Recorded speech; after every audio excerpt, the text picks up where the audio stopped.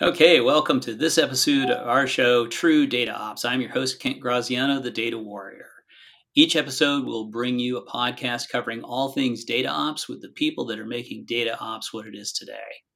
If you've not done so already, be sure to look up and subscribe to the DataOps.live YouTube channel because that's where you're going to find all the recordings for our past episodes. So if you missed any of last season's episodes or any of the earlier episodes this season, now's your chance to catch up over the upcoming holidays. Better yet, go to truedataops.org and subscribe to this podcast so you don't miss any of our future episodes. And my guest today is a guy who's actually interviewed me more times than I can even remember at this point. Eric Kavanagh is a prolific podcaster, radio host, sometime keynote speaker, and an industry know-it-all. He's the CEO of Blur Group and an open data advocate for the United Nations, and the host of DM Radio, the longest running show in the world of data. Woohoo! Yeah, welcome to the show, Eric. All right. Thanks so much for inviting me. Enjoy being on the hot seat today. So we'll see how it goes. Yeah. Flipped it around a little bit. I think you've basically pioneered what we're doing now, long before anybody else thought it was a good idea. Yeah. What's funny is a long, long time ago, I actually pitched this idea to the Data Warehousing Institute when I worked there. And they didn't want it. And I was like, well, I'm going to do it. So I guess I'll do it with someone else. And what I That's right. realized is that you cannot have a software company without smart people. And I realized if I could just get 3 or 2 smart people in a room with me, virtual room on a weekly basis, we would have really interesting conversations. And I knew back in 2001 when I got into the data space that it was going to be big. Kent, I had no idea how big it was going to get. I mean, I thought it was going to get big, and it's been like orders of magnitude bigger than I even imagined. And that's just the data side for analytics, primarily operations. And now, of course, AI. AI needs data. It's hungry for good quality data. Don't feed it the bad data. Don't do that. So it's bigger than I thought, and it's a lot of fun. So let's keep rocking. Yeah. No, I'm with you. I started, luckily, I got started in the mid 90s with my collaboration with Claudia Imhoff and Bill Inman. And, just sat down one day. At the time, we called it business intelligence. And it's like, well, logically, yeah, every business needs to understand their data. And yeah, like you said, who knew it was going to be this big? It's like if I had 100 gig database back then, I was like, wow, that's massive, right? And now we're like, that I can have 20 of those on my phone, right? Right. It's So crazy. tell us a little bit about your background in data management and a bit about the Blur Group and what you all do over there. Sure. So the Bloor Group is a hybrid media analyst firm designed to examine the world of data and data management and help folks better understand what the different technologies are, what the methodologies are, what to do, when to do it, how to do it, all that important stuff that business people need to understand. So obviously we've gone long past just the old database environment. Everyone knows what a database is, or at least has some general idea. And now we're into things like data fabric and data mesh. That's an interesting conversation in and of itself. But we basically just try to help people understand what are the tools, what are the technologies, what are the methods, what can you do to improve your own view of the business world, and how can you get that done? So we do what I like to call transparent research, meaning we do live broadcasts and we talk to industry visionaries and practitioners and prospects and customers and all these different people. And really, the whole idea is to hash out these concepts in the round and to do so in live broadcasts. Because I've always found that when there's a live broadcast, people tend to pay more attention, and the guests tend to be on their best behavior because they know it's live and they know that these things are happening in real time. So that was the mission, and we've been doing it now. We're entering year 15, I guess. So we've been doing this Wow, for a while. that's great. Yeah. Well, and not only is it live, it's being recorded, and people are going to be able to replay it. So Right. whatever you said, That's right. it's now on the internet and it's there forever. What do they say? The internet never forgets, right? That's right. Yeah. So this open data advocate thing for the UN, I didn't know that you did that, and I didn't even know that was a thing. So, can you tell us a little bit about what is this thing with the United Nations and data? Sure. So a really nice guy reached out to me, I guess almost 10 years ago now, and asked me if I'd be willing to speak at a conference about open data for the UN. And I said, yeah, sure, I'll do that. I have no problem doing that. So I went over to Abu Dhabi and then later went to Dubai and later went to Kazakhstan, of all places, and Wow. gave talks on open data. And it's funny, Kent, because when I heard that the UAE and these other countries were looking for open data. I was like, open data, huh? Something tells me it's closed data that they want to talk about, and security and finding ways to secure their data. And of course, that was a big push. But I will say that some of these Middle Eastern countries are really moving by leaps and bounds to leverage data and to leverage open data for the benefit of their people. And I'm a huge open data advocate. I mean, I've written about this, talked about it for years. And I look at something I like to call outsider trading. I wrote about this a number of years ago too. And what happened is I just suddenly realized, wait a minute, these investment banks have access to so much real world transactional data that they can normalize trends for specific public companies and then understand with real transactional data who is going to meet or beat market estimates. And I thought to myself, wow, that's kind of an unfair advantage. Like, imagine if we're all playing poker and the rule is I can see all of your cards, but you can't see mine. Right. I lose, I'm an idiot, right? And so that's when I really began pushing forward this whole concept of open data and suggesting that credit card companies are going to sell their exhaust data, as they call it, to third parties like investment banks. I think there should be some policy or regulation that says they must also publish an anonymized version for the general public to use. So we can all look and see, soft drinks are spiking in this region, oranges are spiking in that region. To think about other ways too that open data can help business in general and individual people and individual businesses by understanding, well, how many oranges did come in, how many oranges were in Florida this year, how many widgets were sold in this region or that region. Whatever sort of data is not proprietary or would benefit the public at large, I want to see more and more of that in the public domain, such that small and mid-sized businesses can benefit from this reality, from this really valuable information, and not just investment banks. And frankly, I think that one of the reasons why the stock market has been doing so well, despite going through some difficult periods like COVID and the lockdowns and these other things, is because insiders know who to bet on. And if they knew who to bet on, well, then they're going to keep winning and keep going well until there's some sort of macroeconomic correction, which we haven't seen yet.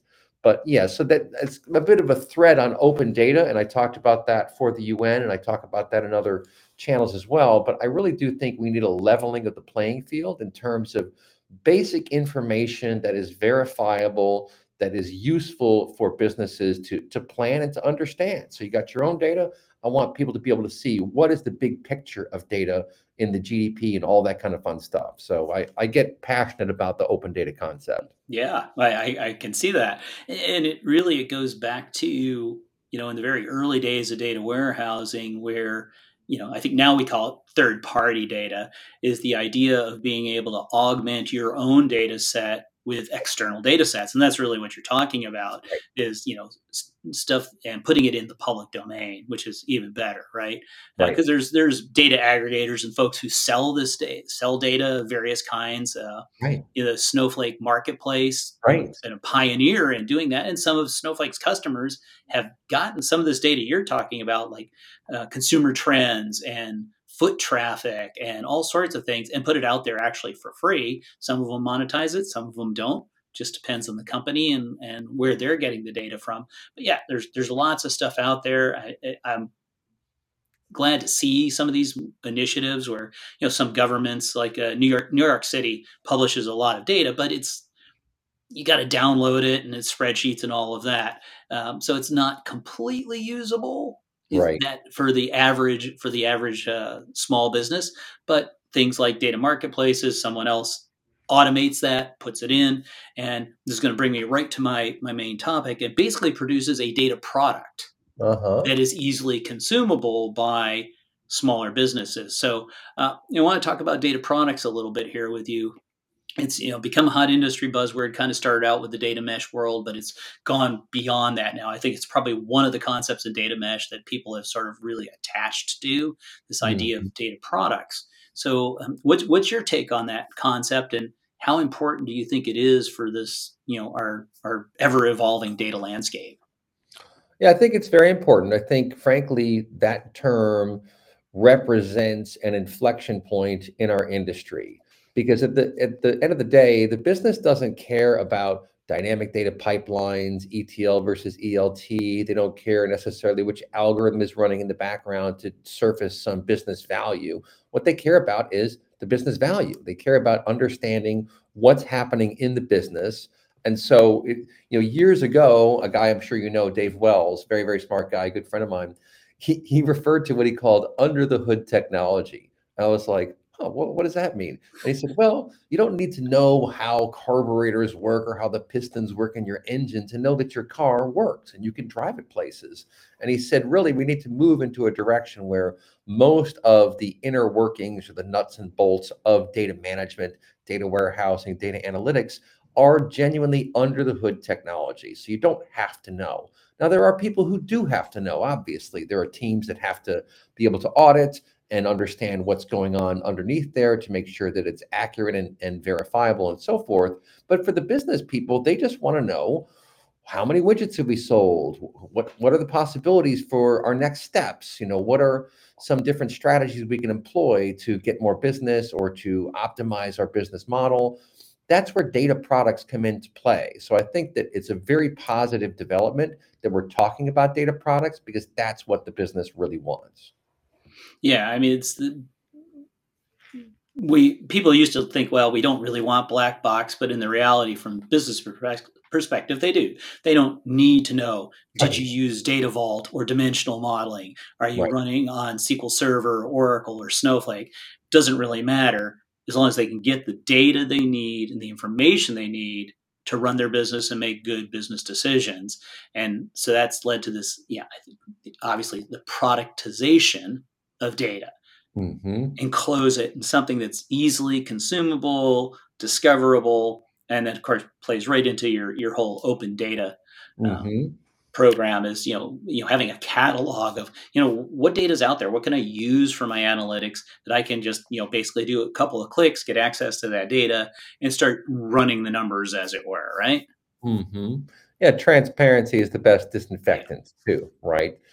When you can see things, then there's trust, right? So you want to be able to drill down and understand what's going on, but for the purpose of running the business, you just want to know the data and understand what matters to you and personalization too, right? Products that are specific to certain audiences make a lot of sense. We've seen this over the years in many different fashions, roll-ups, hierarchies, for example. The business wants to see this view, the marketers want to see that view. We want Yes. to, and you kind of see some of that in the principles of data mesh. Though, I'll be candid and say I'm still not entirely sure how data mesh works.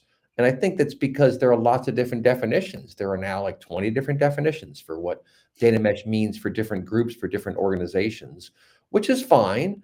But I think it's more responsible to focus and talk about the data products and make sure that your IT team, and there is some documentation to explain how you got here. You got to have the how we calculated this component of the equation, although that's going to get harder with these large language models.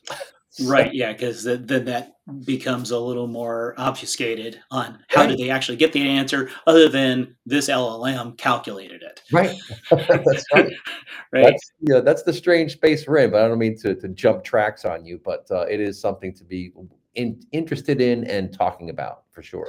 Yeah. So, this is the data ops show. So, we're going to talk a little bit about data ops and how that fits into this, and what your perspective is on data ops in particular, what it is, and where does it fit in this landscape of doing things like having LLMs and AI and producing data products to deliver business value. Right. So I think it's a fantastic concept. And I've been watching this really from the beginning. The folks at Data Kitchen, obviously, the folks at DataOps.live. There are a bunch of different companies that are getting into the data ops space. And basically, it's a separation of concerns.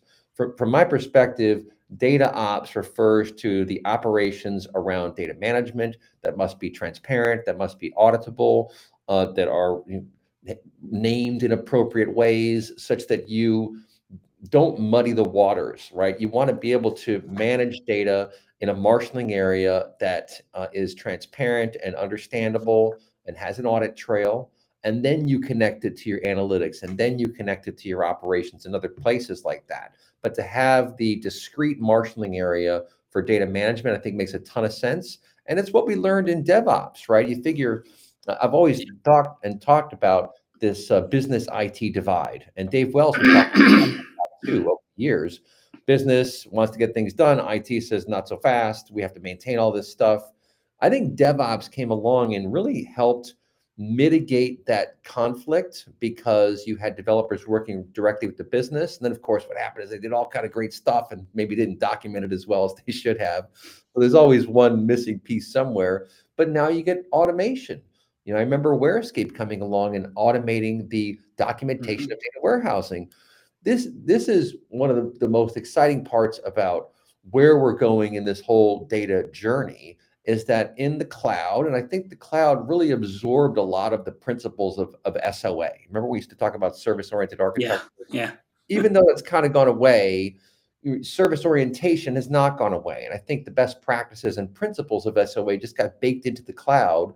And now you see this automated testing, automated development, automating basically any part of the process that you want to automate. We had a guy on DM radio probably 10 years ago. I was like, well, you don't want to automate everything. He goes, oh, yes, you do. Things Yeah, like really. as much as possible. But where I'm kind of going with this is if you are responsible in your data management, if you do have a formalized data ops methodology and discipline is really important stuff, then you are going to solve yourself so many other problems. You're not going to get problems that you would get otherwise of muddying the waters and not being able to unwind things. That's the danger of the business moving too fast with like a DevOps is that you can't then unwind that stuff very easily. And you want to have those audit trails. So to me, data ops is a wonderful, very important discipline, especially in the age of AI, because these AI engines are going to need highly trustworthy data. You're not going to want to point your data at or your AI just any data, because that's what Microsoft did with Tay when they Mm. unveiled Tay on Twitter like 10 years ago, and it just started insulting people. I'm like, whoa, time out. Because they trained it on nonsense. You got to train these things on corporate, trusted, governed data, and that's where data ops comes into play. Yeah, and do you think it's possible for people to even deliver value at the scale they're trying to do today if they're not adopting some sort of a data ops and automation approach? No, no, I sure don't. Because you sort of quickly realize that if you haven't separated out the management of information assets that are going into operations, that are going into analytics, if you can't control that and understand it, then you've lost control, is really what the bottom line. So it's important to know what's going. It's like the recipe, right? It's like managing the different products that go into your recipes. You want to make sure you know where they came from. They have expiration dates, etc. So if you run a restaurant, you have to be very careful about what the sous chef does, right? The sous chef prepares everything such that the chefs and everything can do their job and you get good food at the other side. But data ops is almost like that sous chef job. It's like Oh, yeah. making sure all the products are in line, in order, are appropriate, they're what we wanted. And that's a really important aspect of running a good kitchen, of running a good restaurant, is having a good sous chef. And I think that's what data ops is.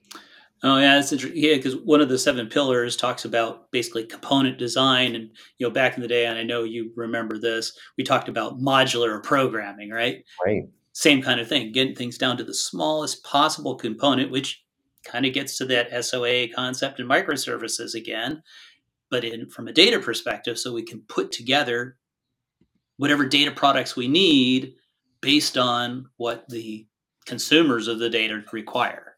right. Yeah. Yeah. Yeah, I agree with that. I mean, Well, I like the sous chef thing. I'm a huge foodie, so that resonates really well with me. It's like, oh yeah, yeah. I just came up with that and then round. So you inspired me. There you go. All right, awesome. That's good. It's like we'll have to hang on to that analogy for a while here. Being this could be a new role. Instead of data wrangler, you're a data sous chef, Yeah. right? That's about right. Well, because one of the greater, more interesting, and I think appropriate mantras that I heard, or just descriptions years ago, was that seat belts don't make your car go more slowly, right? Seat belts protect your car, and that's governance.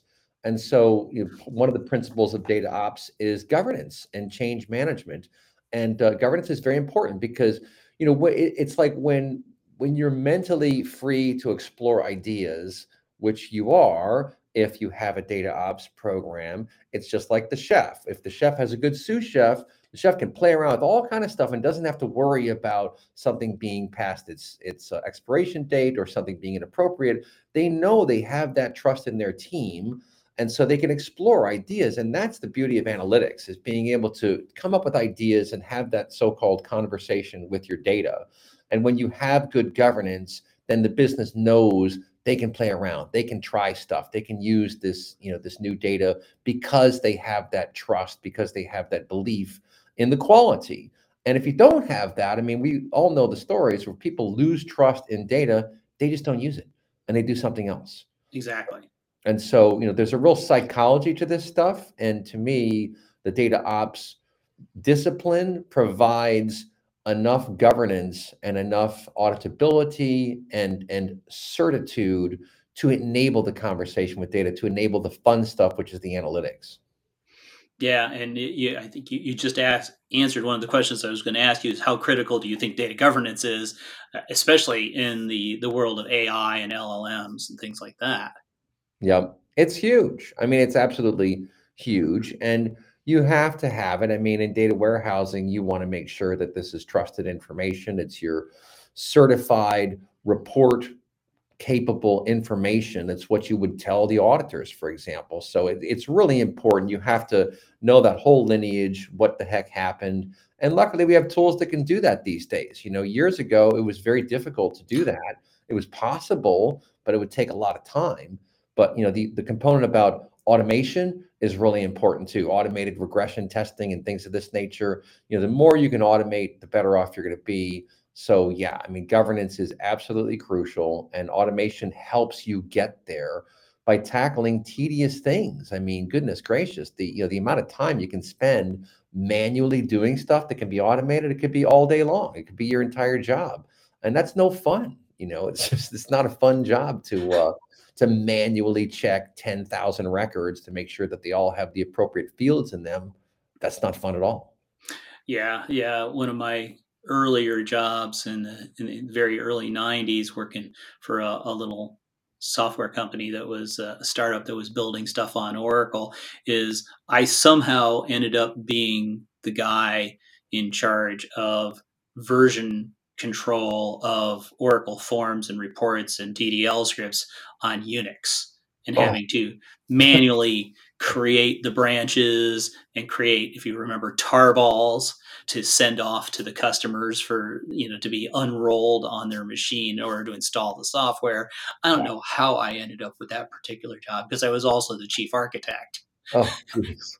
Yeah, and that was yeah, talk about tedious. Yeah, that was like, oh my gosh, that was if I never have to do that again, which I don't expect I ever will, yeah, that's awesome. But yeah, being able to automate that sort of stuff. So that's the getting into things like CI/CD and version control and all that. Being able to automate that, yeah, Yeah, leaves you a lot more time to actually write good code, figure out what you're supposed to be doing, find the right data, right. do the right transformations if you need transformations, do build the data pipelines, but being able to have something that help you keep track of all of that so you're not writing over code that did work and now it doesn't work and you've got no way to roll back because you didn't version it, you didn't Right. do a branch.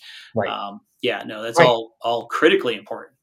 Yeah, that's right. Yeah, and I love the manufacturing discipline that gets woven into your view of the data ops world, right? Is like, well, let's think about this, guys. If we have all these different steps in the process, we want to discreetly manage each one such that we can branch something, fix it, and it doesn't take the whole system down, right? What was the other analogy I came up with a while ago? For those folks who are really kind of getting up there in age, you might recall that the Christmas lights you used to buy like in the 1970s, if one of those lights went out, the whole thing went down. And then someone very clever figured out, hey, if we just route the circuit twice, then we don't have to have that problem. And just the one light that goes out will go out and you can fix it. Because before you would have to go and like find the light like out That's across burned all out. Yes. to get the whole thing to work again. That was an engineering issue. Like someone sat down and thought, hey, wait a minute, if we just run the circuit twice here, we don't have to have the whole thing of the single point of failure, right? That was the literal single point of failure in the old design of Christmas lights, is that one light going out would kill the whole thing, and you don't want that. So that's kind of what Data Ops has figured out, is especially what you folks are doing at DataOps.live, is you figured out how to branch these little bits and pieces such that you can work on something. It's like a mechanic being able to work on a part of your car without having to your car have to be in the shop, right? I mean, that's some pretty interesting stuff that you can address these issues. Well, you also see it with, with the Teslas and some other things where they can just update the software. You didn't have to bring it into the shop at all. They just updated the software, and that's when the user experience really hums, and that's when people are happy, and that's when morale goes up. Yeah, exactly. And it's like some of the innovations in Snowflake help with this a lot. Like zero copy clone is my absolute favorite feature that Snowflake came up with, because now you can not only branch your code, but you branch your data, which saves so much work and so much headaches, because you're not going to go in, run a new, we'll just say for lack of a better example, an ETL script that updates all the data in the database and go, oh crap, that was wrong. How do I roll back? Oh, now I got to go find a backup tape. I got to do a restore of the database. You don't have to do that in Snowflake. You do a zero copy clone first and run all your tests on the clone. And if it Right. works, great. If not, you blow it away and do another clone and do the next iteration. And that was a huge game changer, especially in my mind when I was originally working at Snowflake. It's like, wow, we can do some kind of agile DevOps stuff now with data, and so that got baked into what DataOps.live does on the Snowflake platform. Mm. Yeah, it's very exciting because, as you know, how many customers did you ever work with that had enough disk space to actually make a full copy of their production data warehouse in order to test the new queries and get the indexes right before they moved it into production? It's brutal. Right. Yeah. Nobody could do it. You could, and nowadays you're talking hundreds of terabytes. There's no way anybody could afford to do that without something like this zero copy clone. Yeah. Well, So, go ahead. looking at the seven pillars of true data ops, if you are there any there that jump out to you as being, I guess, critically important? I think you already said governance, which is one of the pillars there.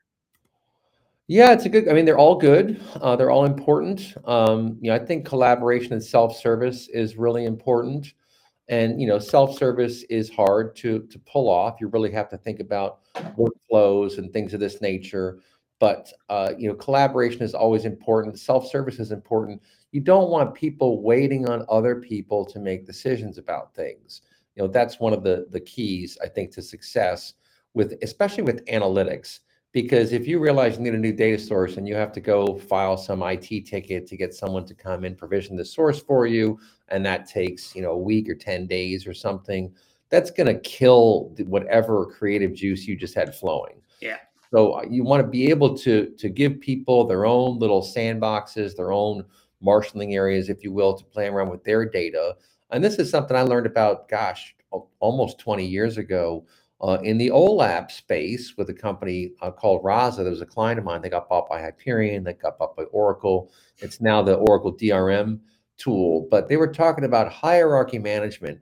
And the guy who came up with the idea, Doug Cosby, a very, very clever guy, super nice guy too. He said it was for a big bank. And he goes, well, you guys have a hierarchy problem. And they're like, what do you mean by that? He goes, you need to roll up hierarchies by different divisions, by different departments, and give people their own view of the same data. Right. And that's the key. So you don't want to mess with the data layer itself. That's the raw data. But what you want to be able to do is analyze it from this perspective, from that perspective, with different dimensions. And that's what we're now able to do much more effectively. But it's very important to have that governance in place, to have the audit trails, and then to let people do what they want. I years and years ago, I wrote my thesis on deconstruction as a concept. And I remember studying Jacques Derrida, and he talked all about deconstruction. And it was interesting. It's called Structure, Sign, and Play in the Discourse of the Human Sciences, is this paper that he wrote. Yeah. And basically what he did is he said, look, you have this concept of a center, but it's not really a center, but it is central to the integrity of this thing, right? And the best way I could describe it is to say you have a number line that goes from -10 to 10. The zero in the middle is the foundation. It is the center upon which you can even have 10 versus -10. But zero is an abstraction, but at least it's a concept that helps you kind of wrap the data around to be able to do some analysis. And I get excited about this stuff because it challenges you to really think through what is it that we're trying to understand? What are the dependencies here? What is the implication for our business? These are analytical questions that are enabled by having some discipline, by having some formation, right? The star schema, for example, the Kimball versus Inman, all these different ways of thinking. And of course, a lot of that stuff is now baked into, guess what? The large language models, the LLMs, because that, in my opinion, that really is where everything is going to go. So it makes the data ops storyline much more important because you're going to want these anchors of truth, these embeddings that are your trusted corporate data. And you're going to have a real good chance of getting that right if you have data ops as a central discipline for managing your environment. So basically, it's almost like now or never, people. Like, get it Right. right now, because if you don't, and like a few years go down, you can't untrain models very well. You'll have to start over again, and that's going to be very unpleasant. Yeah, no kidding. Well, unfortunately, we got to wrap up, Eric. And you and I could go on for literally hours about pretty much all these topics that we're just hit on. What's next for you? Do you have any conferences or meetups or anything that you're going to be speaking at in the next couple of months? Well, we're always doing DM Radio Thursdays at 3 Eastern. I'll promote a couple interesting things. We do have a stealth project we're working on right now with humans, which are unique marketing identified names. So we're trying to solve for the loss of third-party cookies. We've got a project, the code name is Cookie Cutter. So we're working on that. I'm also working with a really wonderful group of people in Pittsburgh from University of Pittsburgh, Andy Hanna and 1486 Labs, back to that conversation around alternative data. They're building out a group, an organization that will serve as liaisons for purchasing and selling data at scale. So alternative data, third-party data. They're trying to be Sherpas, if you will, to help the business world understand what goes into buying data, what goes into selling data.